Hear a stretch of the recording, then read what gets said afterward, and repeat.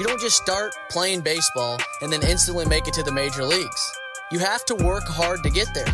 You have to have a game plan to get yourself to be the MVP. The Most Valuable Producers podcast is not for the average agent. You can't be average to become the MVP. Just like in the big leagues. You can't just be a 1 or 2 or 3 tool player. You have to be a 5 tool player to become the MVP. You can make a difference in someone's life every single day in this job, in this career, in this industry. What's your game plan? This is your host of the show, Mitch Gibson.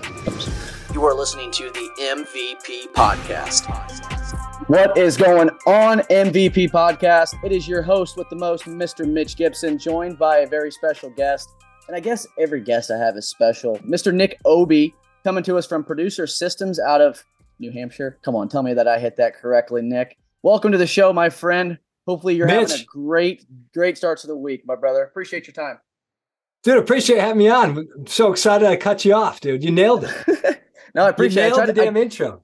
I tried to be that guy. You know, you hear like the Pat McAfee shows of the world, or you know, you tune into a radio show on Sirius XM, if people even do that anymore, and they just the introductions are just glorious. And I said I strive to have a glorious introduction for everyone as much as I can, but also that comes with preparation work and knowing who you're talking to. I just asked Nick where he lived about 36 seconds ago when we first started the show, so I'm proud of my ADHD mind for putting 2 and 2 together and getting that corrected and ready to rock and roll. New Hampshire, what's New Hampshire like? I've never been. So, dude, depends where you go. You know, I live out. We're actually moving this weekend. We're moving out to the coast, the beach area, and so there's bars, there's restaurants, there's lifestyle, there's a couple 100,000 people in this seacoast area. But you go up north, you could ski lakes.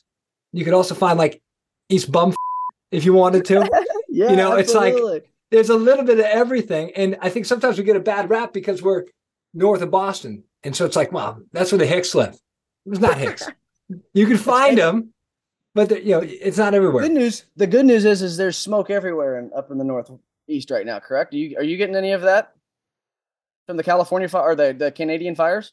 I'm looking out the window right. I don't know. I think if there was a day, maybe we had it. If we are, for me, it's not smoky enough. Maybe I'm spending too much time inside. I don't know. I'm gonna get out. Could be. That could be. Well, hey, we won't go into whether you drive into work or whether you don't drive into work. We're gonna start this episode off, and I guess kind of a little disclaimer before we go into my 5 rapid fire questions that I know everyone loves and can't wait to hear the 5 rapid fire questions because it helps for you, the listener, get to know the guest a little bit more. You kind of know what kind of things, whether he's a goofball, whether he's a geek, whether you like him or whether you don't, based off those 5 rapid fire questions. I base them based off how much I like the guy or girl, depending on their answers. If they like goat cheese milk or goat cheese ice cream, I don't know if we could be friends. But we're going to kickstart this off. 5 rapid fire questions. Nick Aube, Producer Systems. Nick, what's your favorite color? Green. Used to be blue. Oh, he's a change color man. He changes the colors. Okay. I'm a big fan of that. Green's my favorite as well. What's your favorite flavor? What's your favorite flavor of ice cream? Goat cheese ice cream. You're lying. You lied sack of shit. They call it now the Tonight Dough. It used to be called Half Baked. I don't like the name change. They threw Jimmy Fallon on the damn cover of this thing, Ben and Jerry's. So I'm not a fan of that. But it was called Half Baked. It's half Ben and Jerry's, half brownie batter, half cookie dough. Now I eat the dairy-free selection if I'm doing it. Haven't had them forever, but that's a favorite by far. Wow. We used to put that shit down like a whole pint. You get half the. Yeah, you know when you get Ben and Jerry's pint. I love it. I literally love it. Yeah, so the first half, I haven't had ice cream shit in years, but the first half it's all hard, and you're like, I'll save the rest for later. But then you get to the bottom half, and it starts getting soft. And you're not putting that shit back in the freezer. No, you're finishing the rest of it right then and there. If you don't, you're going to get made fun of, or someone's going to come take the best part of it. 100%. Take the best part of the ice cream. Nick, if you could visit anywhere in the world, travel anywhere in the world, where would you travel? Go on vacation, 7 days, Right now, Italy. Okay. Any specific part of Italy or just Italy? Shit, I got no idea. I know it's big. My wife studied abroad there. She's got family from there. She's been, so it's kind of like one of those things I've talked about going, but I don't know. I guess I should get a little bit closer, narrow down the exact city I want to visit. It doesn't have to be that in depth. I just was trying to be nosy more so than less. If you could spend 24 hours with anyone, dead or alive, who would you choose? Dude, you're catching me on an interesting day. We just put my wife's horse down Aw. yesterday. Yeah, I appreciate it. And so today, dude, I would say him, my wife, and my daughter. Again, another 24 hours. That's a great answer. You can't go wrong with that answer either. I mean, why not? That's why you married him and had a child, so you can hang out with him all the time, right? Exactly. Let me ask you more of a serious question here. And I usually go 5 rapid fire questions, but guess what? I'm going to go 6 because there's a 6th one that just came to my mind before we started this episode while I was dealing with some issues with my AirPods. But my next question, more so on the serious spectrum, if you could give advice to someone, maybe out there getting kicked in the teeth, struggling in life, feeling like they just, they're taking 1 step forward and 3 steps back. It's just not going well for them right now. What's one piece of advice you could give to somebody? Dude, I would say realign with like your vision. Where do you want to go? Because I've been there. I've been getting my teeth kicked in at times, and you feel like you're lost. You don't know where you're going. And I think if you can realign with the vision of what you actually want, where you're trying to go, I think that helps kind of connect everything back together and make everything else fit back into place because you know the ultimate end game of what you're looking to accomplish. I love that.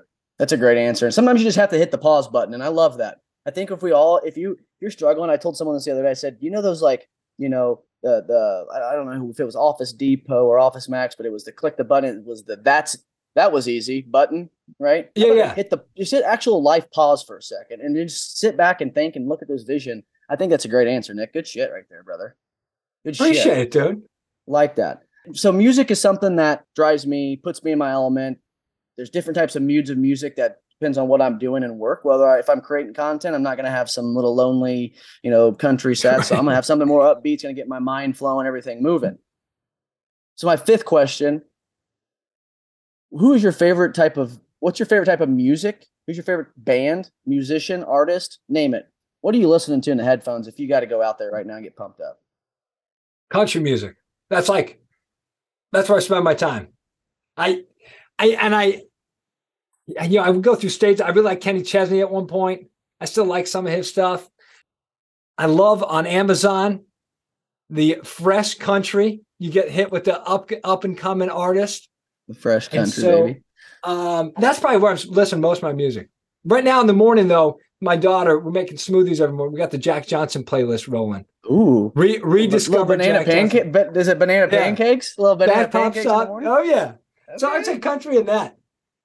Talk to him, kid. So you got to listen to music in headphones, whether you've got AirPods, whether you've got the cordless ones, whether you got the ones with the cord, still the OGs that go into the desktop of your computer that I still have to use a little bit of. But this is a really weird, but honestly very interesting question. I had issues with my AirPods right before we started. Nick, true or untrue? I couldn't figure it out. True. One was working, the other one wasn't. But when I take an AirPod out, I know they each have little gestures that you can do on them. But if I'm pulling an AirPod out, to my understanding, no matter if you have one in or you have 2 of them in. So if I have my right one in, no big deal, I could hear it. If I have my left one in, no big deal, I could hear it. But if you were to only have one earphone in, which ear are you putting your earphone in? My right ear. Okay, that's it. That's how I was. But I'm like, how many people probably grab that and go left ear? Are they lefty though? That's a discovery. I'm sitting here. That was a great question. I'm not going to ask every single person that comes on this show, Nick. Are you a right or a left earphone wearer? I don't know why the right ear for me. It's because I'm right-handed. I don't know if it's just easier because I'm easier. Yeah, that's what I'm thinking. Or what? You know what happened to me the other day? The first time in a long time. I had my earbuds in all day, and I've got these blue light glasses I wear a lot of times, and that's why I'm not wearing them right now. I took it off at the end of the day. I was done. I felt like I was wearing the earbuds and the glasses for about 5 hours after I was done working. Just because they had just like worn themselves into your soul. Yeah, it was ridiculous. Yeah, shit. Weird question, right? Yeah, but I like it. Should I take that out? You think? No, I think we leave that in there because it brings up a great. That wasn't like a. Oh, we're gonna roll right into this question that just brings us into our conversation about insurance, which is why we're all here, right? And why you're listening to the episode. But when you think about it truly, when you think about processes, you think about agencies that you're working at, agency you own, Agency you're consulting at. What is the common thing about insurance agencies? They're all different. Your agency's different than mine. Mine's different than yours. Person who grabs his AirPod case, there's people out there that probably don't even think about what ear they don't even care what ear they put it in, as long as they can hear the message or hear what they're listening to through the earphone of the speaker. But for me, I almost guarantee you 99.99% of the time, I take my AirPods out, and if I'm going to have one AirPod in, it's only the right AirPod that goes in. For me, that's just what it is. But there's people that probably use the left AirPod. Everybody's different. Everybody's different in the way that they do their processes.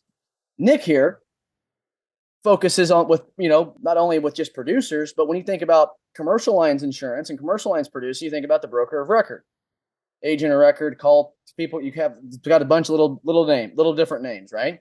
But when you think about the broker of record and saying, hey, sign here, I need this. And how do we get to that point of getting his signature on a piece of paper? Everybody's process is different in how they do it, right? Mm-hmm. What's one big misconception people take, I guess, when coming in? Say I'm a new agent, less than 3 years in this business, maybe even less than 2 years in this business. What's so scary about broker records and agent of records for people that just run away from them? Because I wish I was taught that from the beginning. It would have changed the way that I wrote insurance, I think, indefinitely. Dude, I totally agree with you. It's not taught. You come into whatever agency, the system, for the most part, they teach go out and quote. Like that's how they teach. I was about 1.5 years in the business. No shit, not even. I think I was like 8 months in, and I was interviewing for jobs out in San Diego as a producer. I'm from the East Coast. I want to move out there. Sit down at this interview, and the guy goes, "Hey, well, we only BOR here. That's it." And I was like dumbfounded. And I literally asked the guy, this is a damn job interview. And I go, well, how the hell am I supposed to write new business? The guy's been in the business 20 years. They had a multi-million-dollar agency. They only BOR'd. They're clearly writing freaking business. Sure. And I asked him, hey, how am I gonna write new business? He looked at me and goes, dude, I think you'd be better off as an underwriter for 5 years, understand the business, and then come back to me. And I was pissed. I'm like, this guy's an asshole. I'm not going to go be an underwriter. I'm a damn producer. But what it did was it opened up my eyes to there might be a different way. There might be a potentially better way to actually write business. And I think that's the biggest misconception, that producers come in and I did it. I didn't think for myself in the beginning. I just said, hey, they're teaching me how to quote. I'm going to go quote. There's a better process. You need to understand the process and be able to communicate that to the client. And if you can, essentially think for yourself and develop your own sales process, you don't have to do what the agents have done for 30, 40 years. You can create your own path. So for me, that was the BOR. I think that's the way of the future. That is where I think producers can start to find some confidence, is building out their own sales process with it. Well, I think a great answer, and I don't think you could have been any more correct. It is correct in the ways of the process. My process has changed 13 different times the last 6 months. It's also because I am fine tuning. Right? I'm fine tuning. I'm going back, looking back at the last 3 months of activity, looking back and looking at hit ratio compared to closed business, looking at activity as far as outbound call activity, outbound lead activity. What's that look like? Right? So I'm going to go back and I'm going to change. It's just like, and I'm going to reference this to baseball because it's kind of the whole concept behind the MVP podcast is, you can't just be a one-tool player in this industry as a producer just to win. You can't just be a 2-tool or 3-tool.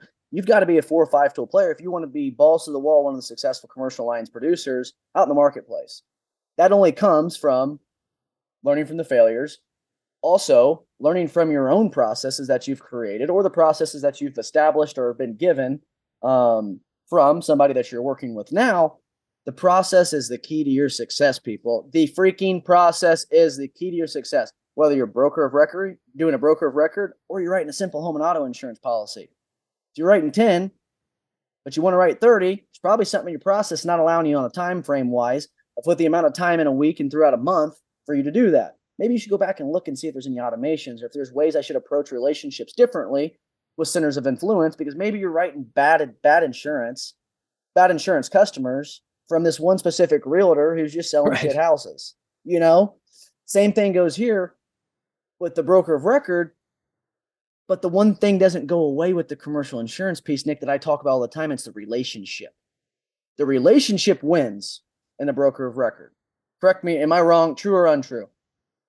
True, 100% true. And I think it's how you arrive at the relationship. And I think for young producers, there's this concept of a lack of confidence, right, in what they're doing and being able to present the BOR because it's like, I'm too new to the industry.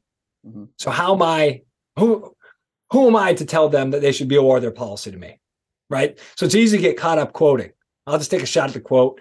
Maybe the price will be lower. Then I can convince them to come over, right? Sure. Did that plenty of times. Won plenty of accounts that I shouldn't have won that way.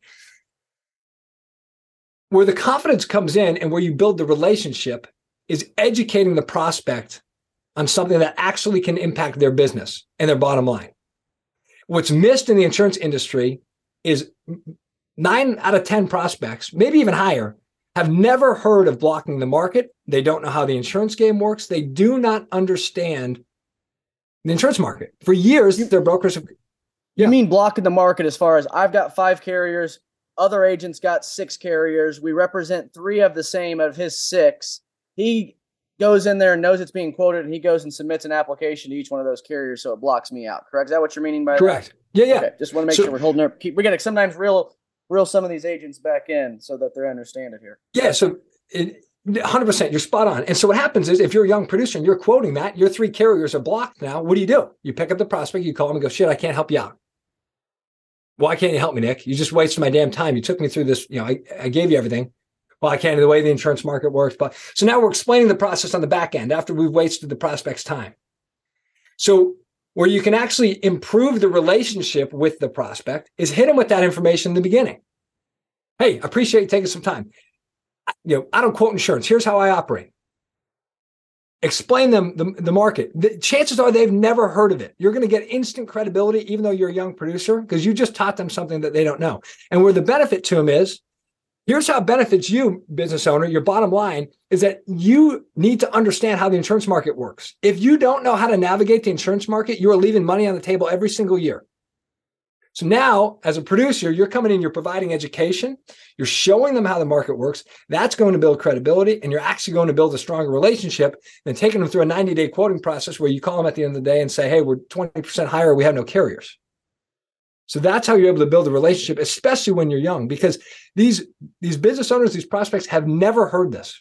They don't know it. And so now you're instantly teaching them something new. Teaching them something new, you have instant credibility. You're instantly adding what everybody on that listens to this show knows. I say this term all the time. You've added value. 100%. And I think for me, I struggled with coverage early in my career. It's like, think about how many carriers, how many policies, all that shit. Still struggle with coverage. If you don't struggle with coverage, you kiss my rear, because I know you do. Oh, 100%. That was the biggest thing. Even when I left producing, I hated coverage. I'd get a claim call. Even if I knew the claim was covered, I'm like, shit, I don't know. Yeah, let me check. So trying to find confidence, or as a young producer, okay, I'll be confident once my coverage knowledge gets there. It'll never get there. It'll never be where you want it to be.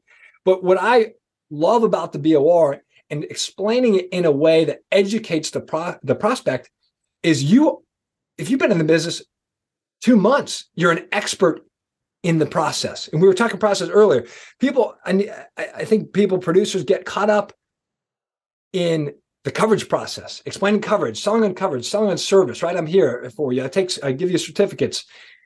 We meet 90 days out of the renewal. The process that we want to educate the prospect on, there's a lot of freaking P's and O's in there, is how does the insurance game work? How can they best navigate it to get the most out of the market?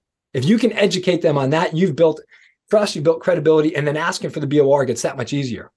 Well, and I think the thing that I look back and it's never really hit me in the head on why, right? You're a young producer, you get 3-4 years on the road, you look at your agency and the principal owners, and you're like, shit, we could do something a lot different. We could do this.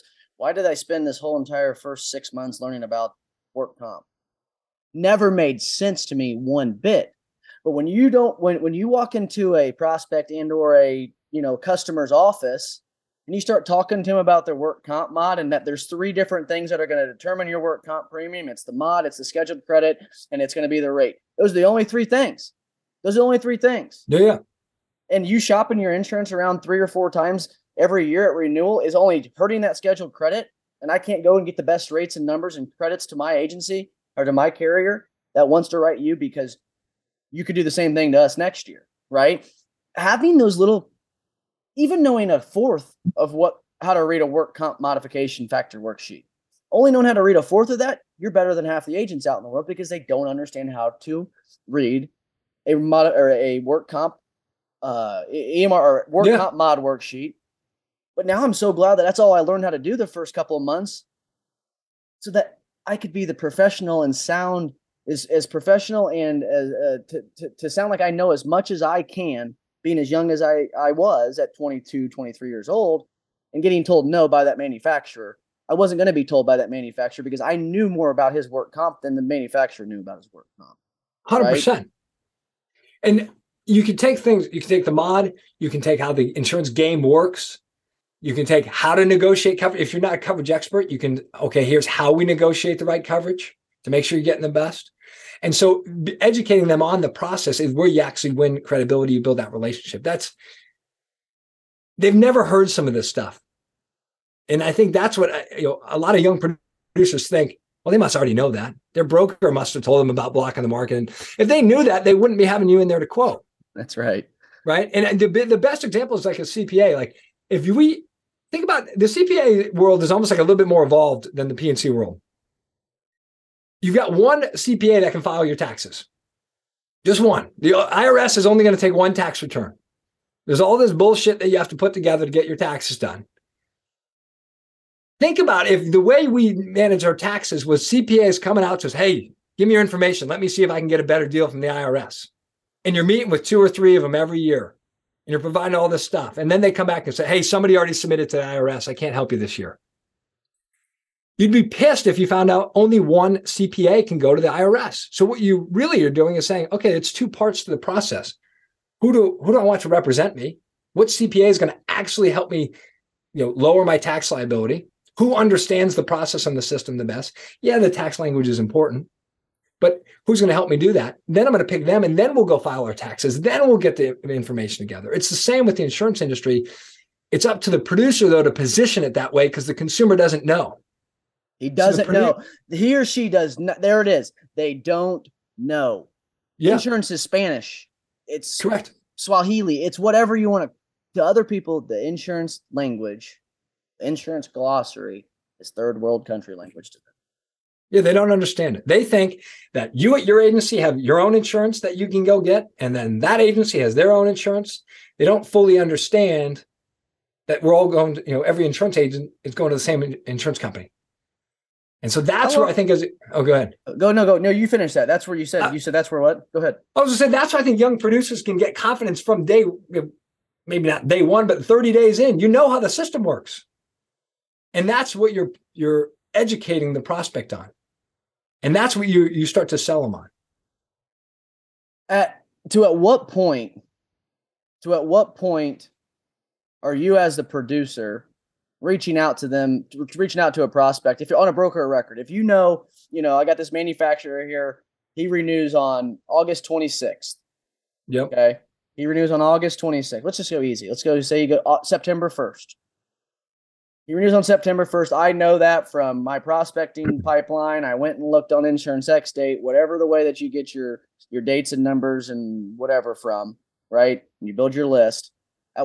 If I know only option I have with that company or with that employee or that prospect is a broker of record, right? Because he may be with the 1 or 2 best carriers in that industry.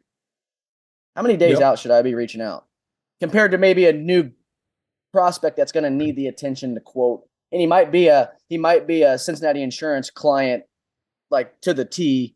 I'm going to go put him with that. If that's not that guy, the one that I have no choice but to keep him where he's at. I'm going to go steal him and win him by the relationship.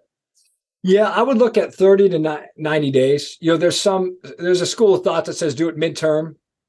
I tried that for a period of time. And I struggled with it because what I found was people just got through their renewal. They just got through this bullshit they didn't want to deal with. And I'm like, hey, you want to do it again? They're like, no. Like, not really, dude. Why don't we do it at when it actually renews? So for me, that was a sweet spot. What is beautiful about the insurance industry is there's a built-in sense of urgency with the expiration date. That prospect has to make a decision by that date. So whether it's yes or no, you'll know and you can move on. And so I would use that to your advantage. When you're doing it off X date, they don't have to make a decision. And so what I found, it was harder to get them to commit because they knew they didn't have to make the decision until the renewal date. And so I would look in that 30, 90-day window. And the only reason I ask is it's just, when I think of, for example, one of my biggest customers, they build cell towers and service them for cellular communication companies, Verizon, stuff in that nature. For him, there's only really one marketplace for him to be, right? The issue with trying to call on this client, and you just hit a great point about, I just went through the renewal process with my current carrier. I now have to get you this app, this spreadsheet, this list, this, that, and the other list. Yep. Redo it all over again. I had it 120 days out this year from the underwriting. Hey, we're 120 days out. Shink, here's what I need. And you sent that off to the client? Nope. Here's what I actually do. I go sit down with the client, but before I go sit down with the client and schedule that meeting, I am spending the time to gather the information that I could answer those questions for him without having to give him, it might have a list of 10 things, but if I can give him a list of 4 things, it makes him a hell of a lot better. And I actually intentionally use a pen and paper for this process. And I put a line through it. And I put MG, Mitch Gibson, meaning I did it. It's done. So he also sees, my agent's been working for me on this. A lot of it is our, the driver's list, the MVR reports, the vehicles fleet schedule, and inland marine schedule. Those should be up to par if they've made endorsements, changed all that jazz in the back end, right? Throughout the year, if they've added a vehicle, lost an employee, or employee left, added a new employee, those should be up-to-date numbers. And the reason of how we have our spreadsheets and shared drives and everything set up with our customers, that should never, ever be outdated. But we're going to review it still when we sit down. So I've eliminated his 10 item list to 4. 2 of them he sends over to his administrative assistant, who's going to get the financial stuff from the bookkeeper. He's going to get me a couple of the other things that I need, and it's over. I mean, to where that used to take us forever. I mean, that used to take 3-4 weeks to get all of that. The W-2 or W-4s to the 1099s, the subcontract. I mean, immaculate amount of a list of stuff. But that carrier, this is the first year I've seen it 120 days out. And it kind of like stopped me for a second, Nick. And it was like, God forbid if I went and called on another TCOM and they're, 100 days out. They've already completed this process. Am I still going to call on that account? I think I'm going to, but I'm probably going to wait a little bit closer to that renewal date time and make sure that process went okay. Because I don't want to also ruin the relationship with that prospect potentially by hammering him with more shit that he needs when he just did all of that the week before.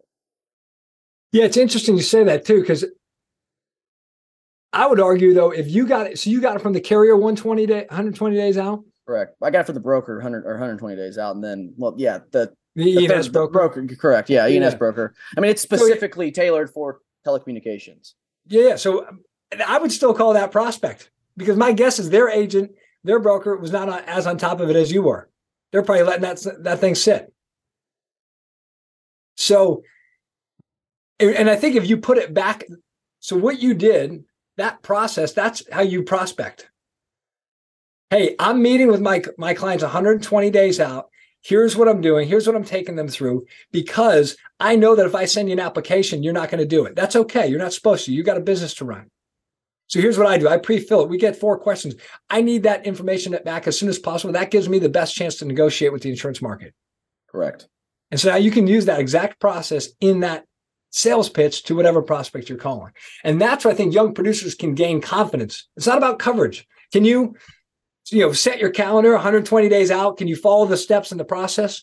100%. That's where the confidence, right. If you can't, you work on that. but that's where the confidence comes from. And you're educating the prospects on that process and why it's important to them and why it impacts their bottom line. So you've said the word confidence a lot. And I'm a big confidence guy. I'm very confident about myself, very confident about me as a human, dad, agent, whatever, baseball coach. Confidence is your key to success, isn't it?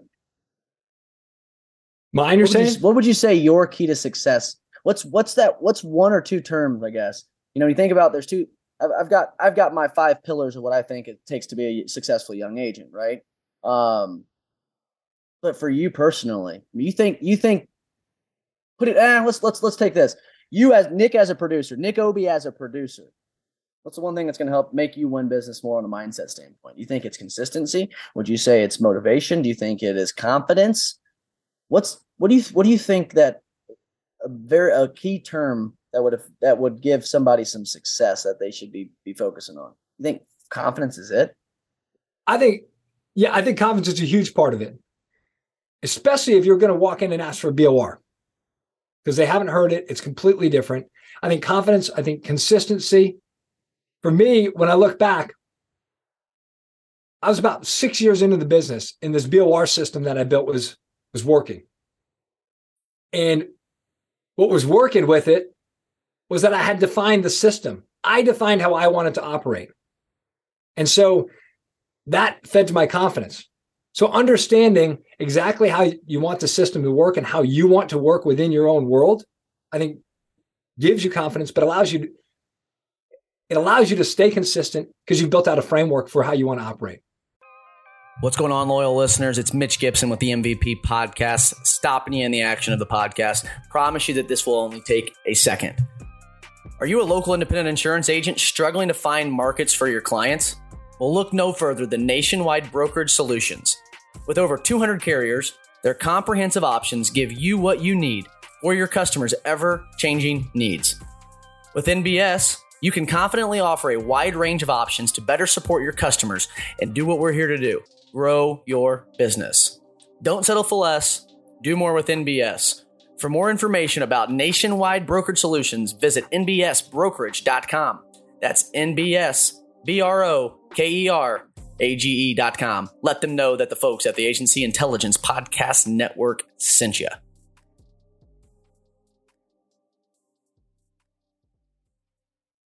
I don't know if that makes sense. So I would say it makes complete sense.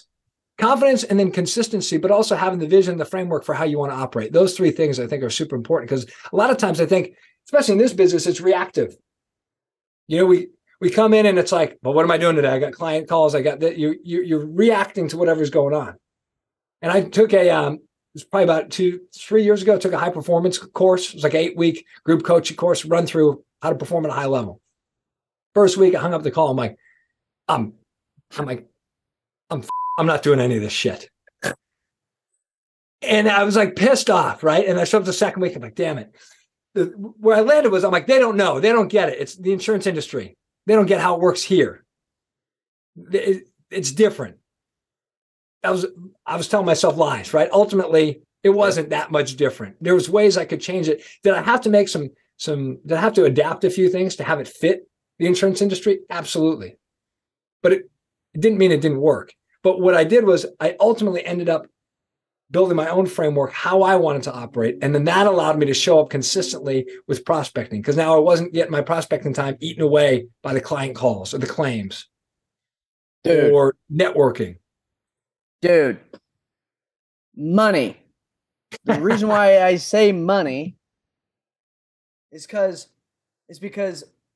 talk about how I told Nick, everybody, before I started this episode that, dude, I don't know where this episode goes, and I never know. It just flows where it goes.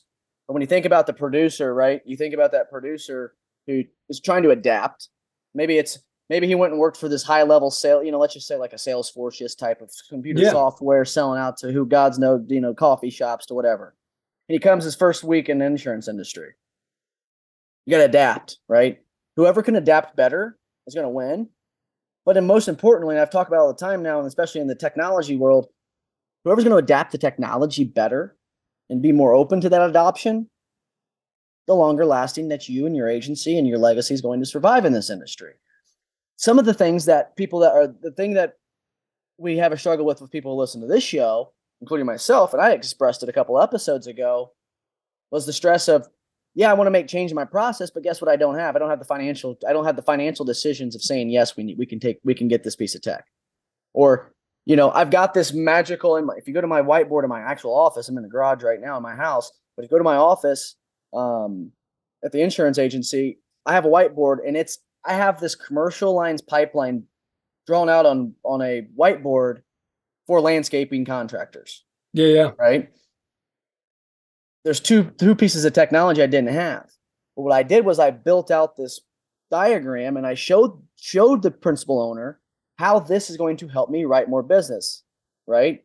And I did it. Like I took the time to do the research, show them why, what can talk to what. At the end all be all, it eliminates 2 steps from the CSR, helps me give back 2.5 hours time per client. Boom. He bought it. Bought the next one. Probably like that. Yeah. Right. There was one on the personal line. I was paying a couple of things out of my own pocket for a couple of months. And I only tell this story because there's sometimes it's called, you've got to take a risk to try to get this reward. It's called risk and reward, people. Right. Sometimes you got to take a risk of paying a couple $100 for a couple of months on a piece of software to decide whether or not it's going to help you. The 2 hours using Canopy and Agency Zoom just happened to be very, very efficient for my personal lines process. Took that process, showed it to the agency owners. Guess what? We use it now.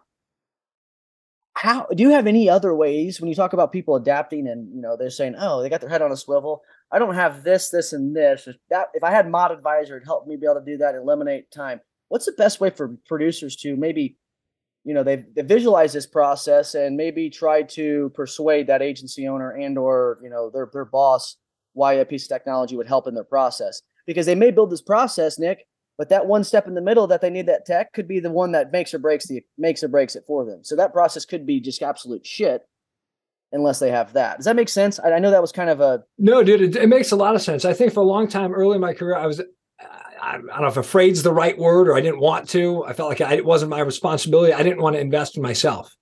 I didn't want to spend my own money, And so I think recognizing like, yeah, it's okay to spend your own money, to invest in yourself, and to actually prove the process that it might work.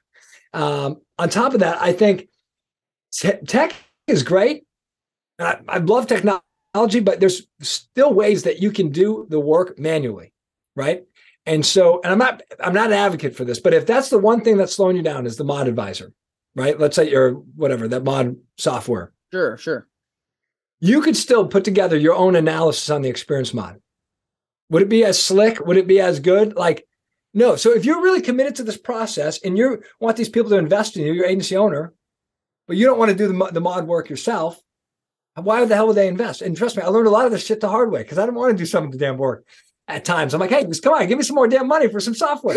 Right. And so that is where I'd say you can adapt the process and you can adapt it to fit you and how you operate as a producer. And how you operate as a producer does not have to match how the agency operates. And it doesn't. You can go out, like the agency I was at, the last agency I was at for almost 10 years. The one before was about a year. And not everybody there be a ward. But I wanted to be a ward. So if you want to work with me, that's how it worked. And that was okay. For a long time, I was frustrated. I would think the whole agency should do it. I believe in this method, And so as a producer, you can define your own process. You can use your own tech if you need to and really prove your process. And then that's how you get by and you get support once it starts working. Yeah. And but you said something really great when I asked that question. And I was worried that you weren't going to maybe you caught it, maybe you didn't, but I was hoping you would answer it the way that you answered it in the self realm of you need work. I mean, sometimes you just have to put the pen and pencil down on the paper and you got to just do it. Right. And I say that in a nice way because I remember, year 3 walking in, sitting, there with one of my bosses and was kind of, I'm sure it was a talk about money or, gas or phone or there's too many people calling my damn cell phone. Well, same here. There's so many people calling mine too, but I still take it. Right. He said, Mitch, he says, you're going to start learning here before too long. He says, you want to pay for that cell phone? You want to pay for that gas? Go work harder. Buy a car you don't have to pay for gas for. And I looked at him like, what the did you just say? I'm in a sales role, driving all over Hell's Half Acre. We've come to some conclusion on some things, right? But in a sense, all he was trying to tell young Mitch, work. You're not working hard enough. You're really not. It's not 9 to 5, right? And I said that flashbacks to when I was first time I ever met Jason Cass. I was on his episode and he asked me the question, You know, what's that one thing stopping people? I said, you can't get the shit done 9 to 5. It ain't going to get done. It ain't going to work. You can't, if you want to succeed in this business, especially your first 3, 4, 5 years, it's not going to get done at 8:30 a.m. to 4:30 or 5 o'clock p.m. every day. There's no way, especially if you're trying to educate yourself, right? Trying to find mentors and have a mentor, somebody that's going to give you the, kick in the ass that you need, someone that you can listen and depend on, that's going to give you good advice. Yep. Those are the things you should think about as a new producer, not, oh, I need this, this, and this. No, learn from people that are succeeding in it and go try to follow and replicate what they're doing. Nick, you probably don't give a shit to share some ideas. You don't give a shit to share a process with somebody. I don't care. This industry is about helping each other. I mean, we really, really are. You want producers to be better, right? So the programs that you build and what you teach are to do one thing: make producers better at what they do, especially in the broker of record realm. I'm assuming that's what you guys are doing and what you have built over there with producer systems. I don't want to get off here without talking about that for a brief second. What types of things, what kind of sparked you to start producer systems, and what kind of interested you to say people need to know how to do this? Yeah, dude. So it was, like I said, about 6 years in, right? And this BOR system was working. And I'd found a better way, a better environment for me to succeed as a producer without having to go down the traditional path of quoting. And it was working, dude. I was more confident. I had pride in what I was doing. Like, I felt like I was bringing value to the prospect meeting. I was more relaxed. I was creating a consistent pipeline. And really, I could see the path forward, dude. I had equity in my book. I had a 50-40 commission split. I had an expense account. I had a country club membership. Like, I could see it. And it just didn't fulfill me. Producing did not fulfill me. What really I was passionate about was this system and scaling the system. And so I tried the traditional, maybe I'll go for partner. I'll open my own agency. I'll join an agency that's already BORing. We can scale the system that way. I'll build a producer team. None of the stuff actually worked for me. I'm like, wasn't doing it. Ultimately, I landed on coaching insurance producers and teaching them this process, helping them scale with this process. And obviously, I'm excited about it. I was, fulfilled by it. But then when I actually started talking to producers and they were excited, they wanted a better way to show up. They wanted a better way to produce, create efficiency, write more new business. That's what really hit for me. I'm like, this is exactly what I want to do. And so that's what we're doing now, is helping producers define that path of, what system do they want to run? How can they be successful? How can they create an environment where they can go out and write new business and help them coach on that? So it's not necessarily just broker of record specifically, correct? Dude, I'm a big believer in the broker of record. To me, like, that's the way forward. However, we were talking about confidence earlier. You need to be confident in your process, in your system, to actually go out and execute. Sure. So if I tell you one thing and you don't want to do that, or you don't feel confident to do that, you're not going to perform well in the sales environment. So you need to define it for yourself. What does it look like? Like, for me, my process, and I got there over years of getting kicked in the teeth, as we were saying earlier. If you didn't BOR it to me, I didn't work with you unless I didn't have the market. And we didn't have all the markets at all the, every point throughout my career. If I didn't have the market, I still pitched the BOR. I said, look, normally I don't do this. Normally I require that you to sign the broker of record to work with me. However, I don't have the carrier in this situation. I'd explain why. We've, as an agency, we've got other carriers that match this, the description, whatever, that are competitive. But here's what I'm willing to do. I will work on these 4 carriers that I have, but you have to sign a BOR for those 4. And if the clients or prospects didn't do either of those things, I wouldn't do that. And in the beginning, I didn't define my process. It was like, all right, I'm going to go in. I want to BOR this thing. And then I'd pitch it, and the prospect would go, yeah, dude, I'm not going to do that. But will you quote it? And I'd freaking cave every time. Yeah, sure, shit. I'll quote it. Here's exactly what I need. I need lost friends. I need this. I do the whole deal. And I would be pissed off after, because I'm like, well, shit, that didn't go according to plan. I just got bullied around. So defining how I wanted to operate in my process is what gave me the confidence to show up to that prospect meeting and say, this is how I work every time, and here's why. Here's how it benefits you. This isn't about me. I don't quote your insurance because it's not in your best interest to have 3 brokers in the market, tying up the carriers, pinging multiple underwriters who now are going to question your the seriousness of your account. And so that's how I'd always position it. But having that process defined for me is what created all the confidence to step in front of that prospect and say, here's how I do it. Let me ask you this question on this. You brought up a great, great example. So you went to that client. He said, "Nah, yeah, I'd be interested, but could you quote these for me?"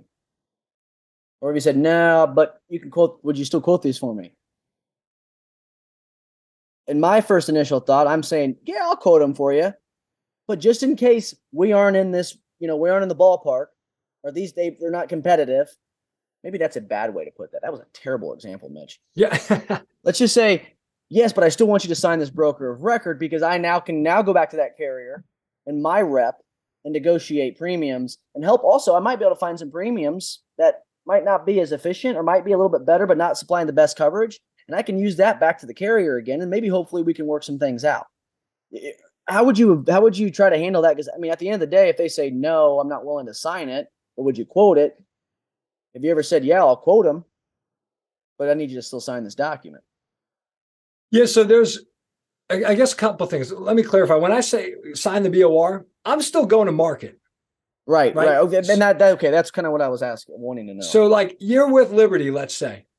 You're going to sign Liberty over to me. I'm going to still quote it for you. I'm going to still go to the marketplace, but I'm it. We're getting rid of the other broker. Right. That makes sense. But you're signing these other three. You're signing these other three. Say you had 4 carriers, Liberty being one of them. But the other 3, you're still having them signed because God forbid the other agent goes to those other places, right? Is that what you're trying to avoid? I would either have them sign every one of them, or the way I positioned it was I educated them on the whole process. Here's what's going to happen. Your broker's going to call you up. He's going to try and convince you to stay. He's going to tell you, I'm a piece of shit. I'm using this letter, against you, and you don't know what you're signing. I want you to be very clear. When you sign this letter, here's what's going to happen, right? You're essentially firing your broker. You're hiring me to represent you. So we're clear. Okay, good. Now, I could have you sign 50 letters for every carrier. I'm not going to do that. But what's going to happen is a couple of things. They may already be submitted to the market. We may be blocked. They may get pissed off and block us as we go. So as we go, if I need other carriers unlocked, I'll send you the BOR to have you sign it. And so that's how I would typically handle it. Gotcha. And so that way they were in the loop. They knew what the process was. I just wanted to know, as far as I think about that all the time. I know Jason Cass, they do a lot of not-for-profit work. One of the best in the marketplace is West Bend Mutual. They have a division called NSI. It's a specialty division, but it's primarily focused on sports, leisure, not-for-profit, stuff in that nature. And there's not anyone out there that's real competitive even with them, like the K&Ks of the world. But West Bend, there's quite a few people around my 50, 60 mile radius that have West Bend contracts that I'm going to go to that, let's just say a Boys and Girls Club, and now I'm with West Bend. Let me tell you this, you're with the best of the best carriers, right? And I think the emphasizing of the carriers is great. They wouldn't be reaching out to me if they weren't disappointed in something else. So I think just the question of asking, should I have them sign the other 3 or 4, contracts or broker of record letters for the other carriers that you have, what was the point of that rather than just making sure that you had the opportunity after the deal was either closed won or wasn't won, and to show him that, hey, you're going to bat for him, not just to get blocked out like an asshole. Oh, 100%. I don't know if that makes, No, it makes a lot of sense. And I think you could do it a couple different ways, depending on the relationship. I felt back to the relationship, right? If I felt like we were on it and the prospect really trusted me, if I was still building it, maybe I'd have them sign the letters just to kind of reinforce, there's a psychological effect to the signing the letter. Yeah. And I think that's what's missed. You're signing this letter. You chose to hire me. You signed a letter to hire me, and I'm your representative now. I'm your advisor. Whereas when you win on quoting, whether we don't like to think, well, I didn't win on price. They hired me because best service and all. Price was an element, and that's how they realized they worked with you, right? It's oh, well, I worked with Mitch because he got a quote. So if I ever want to look at other options, I need to go get quotes. Whereas if you have them sign a BOR, if they ever are dissatisfied with you, that's how they're going to go interview other brokers now. Because they're trained on the process. So there's a psychological effect to having them use, the broker of record. I do like that. And I guess kind of another thing too, real quick before I let you take the floor and tell me, give us your contact info and how people can get in contact with you. One thing that if you're young and new and you're just, you haven't done a broker of record or agent or record letter, never done any of that, and you're a full-blown commissioned agent, 100% commissioned agent, make sure you're having conversations especially with your standard market carriers on how commission structure or payment commission structure works on a midterm, on a renewal, because there might be some carriers out there that you have that you might take an agent of record. I took a roofing contractor last or month ago, $60,000-$70,000 account off of a broker or agent of record. And I willingly told the agent or told the customer, hey, I just want to let you know you don't renew until November. But on this date, I will be your new agent. We will be your new service department, service team. We'll take care of all of your some service endorsements, certs, all that request. But just know that I'm not doing this to try to make money off you right now. I'm actually not getting paid. I'm actually not getting paid until your next renewal. Right. I had that made him feel amazing because I was pretty much taking 6 months of not getting a payment from the carrier from him because the other agent didn't take care of him the right way. Does that make sense? Yeah, you're on it's like you're on sabbatical form. Correct. You're hanging out. No, it makes a ton of sense. And the reality of it is what you did was you were transparent. Right? You were transparent with the process and how it works. And I think as a young producer, if you can be transparent as possible, you don't have to know everything. Just say, hey, here's the situation. Here's what we're working with. Here's how we're negotiating with the insurance companies. I want to take it over on BOR, but the carrier, they won't let me service it until the renewal. So I'm going to work with you for free, but we got the letter. We're going to submit it 30 days out. Like if you explain the process, you are building so much trust and credibility. Trust, the new word there. Credibility, trust, crust. Yeah, I love it. You need crust if you want to win new business. Yeah. So that's what's happening when you explain the process because nobody else is explaining it to them. They're just not. Everyone else is moving too quick. They're moving through the renewals. They're talking about coverage. They're focused on here's the search. Here's this. They're not explaining the process. And most people think about how you buy. You want to understand the process. You understand how the process works. You're like, well, I can make an educated decision. And so typically you're going to have the most trust from the person who educated you on how to make that decision. And any producer can do that, even a producer that started 30 days ago, because you know how the system works. On top of that, go ahead. On top of that, what? No. Well, I was going to say it creates efficiency for the business owner. The BOR is literally the most efficient thing you can do as a business owner, as a customer, consumer of insurance, and as a producer. Like, if you're a producer and you go out and quote 10 accounts and you win 3, you just wasted so much time that you could put back into building better relationships with your current clients, your current prospects. You could be prospecting more. You can be studying more. You can be doing a hell of a lot more things than wasting your time with 7 prospects. And if you went out and pitched the BOR to the same 10 people, you're probably going to still win 3. Yeah. And you just cut out all the work. And so you went out to 10 people. If you went out to 10 people and you only hit 3, you know what's called that? That's called getting into the freaking Hall of Fame as a hitter in the MLB. That's 300 people, and you're not supposed to lose in this industry. Come on, dude, 100%. You're gonna lose. You're gonna lose. Some of the biggest deal with failure. Dude, some of the biggest mistakes I learned, dude. Finding the BOR, right? It was the biggest failure I've not ever had. I've bombed some shit, right? So I moved to San Diego. I'm working in as a producer. I get a job. I interview out there, and I come out. They're like, dude, we got a landscape program, brand new this year. We're one of 4 agents in the whole West Coast or whole state of California. We can do it everywhere in the West Coast. We're one of 4.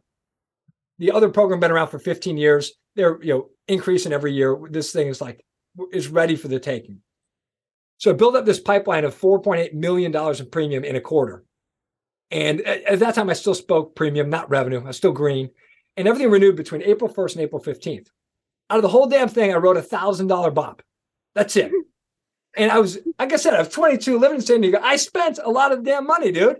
I'm like, even if I hit 5% of this shit, I'm going to be fine. So I'm buying stuff. What I learned from it was I was ultimately selling on price, even though I didn't think I was. I'm like, hey, I'm Nick. Here's what we can offer. Here's what the agency has to offer. Here's what the resources we have. Ultimately, it came down to I was telling people that we were going to be 40% less. And we weren't. We were about 4% less because we weren't actually 40. And the carrier that we were about to take all this business from, they knew what was going on. They lowered their rates. And so everybody came back to me and said, Nick, you told us you're going to be 40% less. That's the only thing that you told us, the reason that we should go with you. And you weren't 40, so we're not going to go with you. I'm like, shit, I get it. I don't blame you, right? And so that's when I started studying the BOR and said, well, wait a minute. How can I position this differently? How can I bring value differently where price is really a secondary thing? And how we negotiate price is what I'm selling, not the actual price itself. Damn, this McDonald's McDouble out in the East Coast is a hell of a lot more expensive out here in San Diego. Well, no, it wasn't even that. It was, oh shit, what's the burger place? In-N-Out Burger. No. In-N-Out. And you had to know that you had to know they had crazy fries. Like they didn't put it on the damn menu or whatever. Right. I think it's crazy fries. I've lived out there 10 years ago. For me, That's the go-to out there was a steak and carnitas. Not steak and cheese. That's East Coast. Carnitas. I think it was carnitas burrito with French fries. They call it California burrito. Never had one of those. It was tasty. Never had one of those. Dude, now you're getting me hungry. It's getting close to dinner time. Nick, dude, I appreciate all your help. Won't be the last time we have you on the show. He doesn't know this yet, but I'm going to try to see if I can squeak in 20 minutes of his time once a month and have him part of the sales tip of the week so that we're building up the YouTube channel a little bit more. Jake Giants has been killing it. He's had a couple come out. You guys seem to like those. They're quick, short, 15, 20, 25-minute episodes to where we're just diving directly into something that maybe Jake or that producer or, something Nick experienced back in his days of producing a couple of years ago. That's something he maybe struggled with. Jake's was how his process has given him more efficiency to prospect more, right? Where if they didn't have some of these automations that they've, specifically paid close attention to detail with over the last couple of months, he wouldn't have had that time back. So with that being said, Nick, dude, you're a wealth of knowledge. I love your energy, love your authenticity. You love to work hard, and you've always got a place to come here and shoot the shit, let your mind out, and say what you need on the Agency Intelligence podcast. So Nick, how could people get a hold of you, dude? What if they want to maybe persuade their agency owner, or maybe there is an agency owner on here that's like, dude, I'm new, I've got no employees, maybe I got an employee or two, really want to dive into the commercial market a little bit, but also want to still have my time to still build the agency, build the personal lines book. How can people get in contact with you? What's the best way to do so? Dude, a couple things. I appreciate you having me on. I'm in for the 20-minute sales tip of the week. So let me know after. We'll set that up. That'll be fun because I can talk about this shit all day long. Same. And my wife would probably prefer I talk about it to somebody else besides her. Sure. Touche. So as far as getting in touch with me, I'm on LinkedIn. Nick, last name Aube. Actually, shit, it'll be in the show notes, I'm sure. If you get that spelling wrong, at least now they can clarify. Website producer.systems. You can email me, nick@producer.systems. Everyone freaks out. There's no .com. No, it's freaking trendy. Okay. We're moving forward. It's nick@producer.system. All right.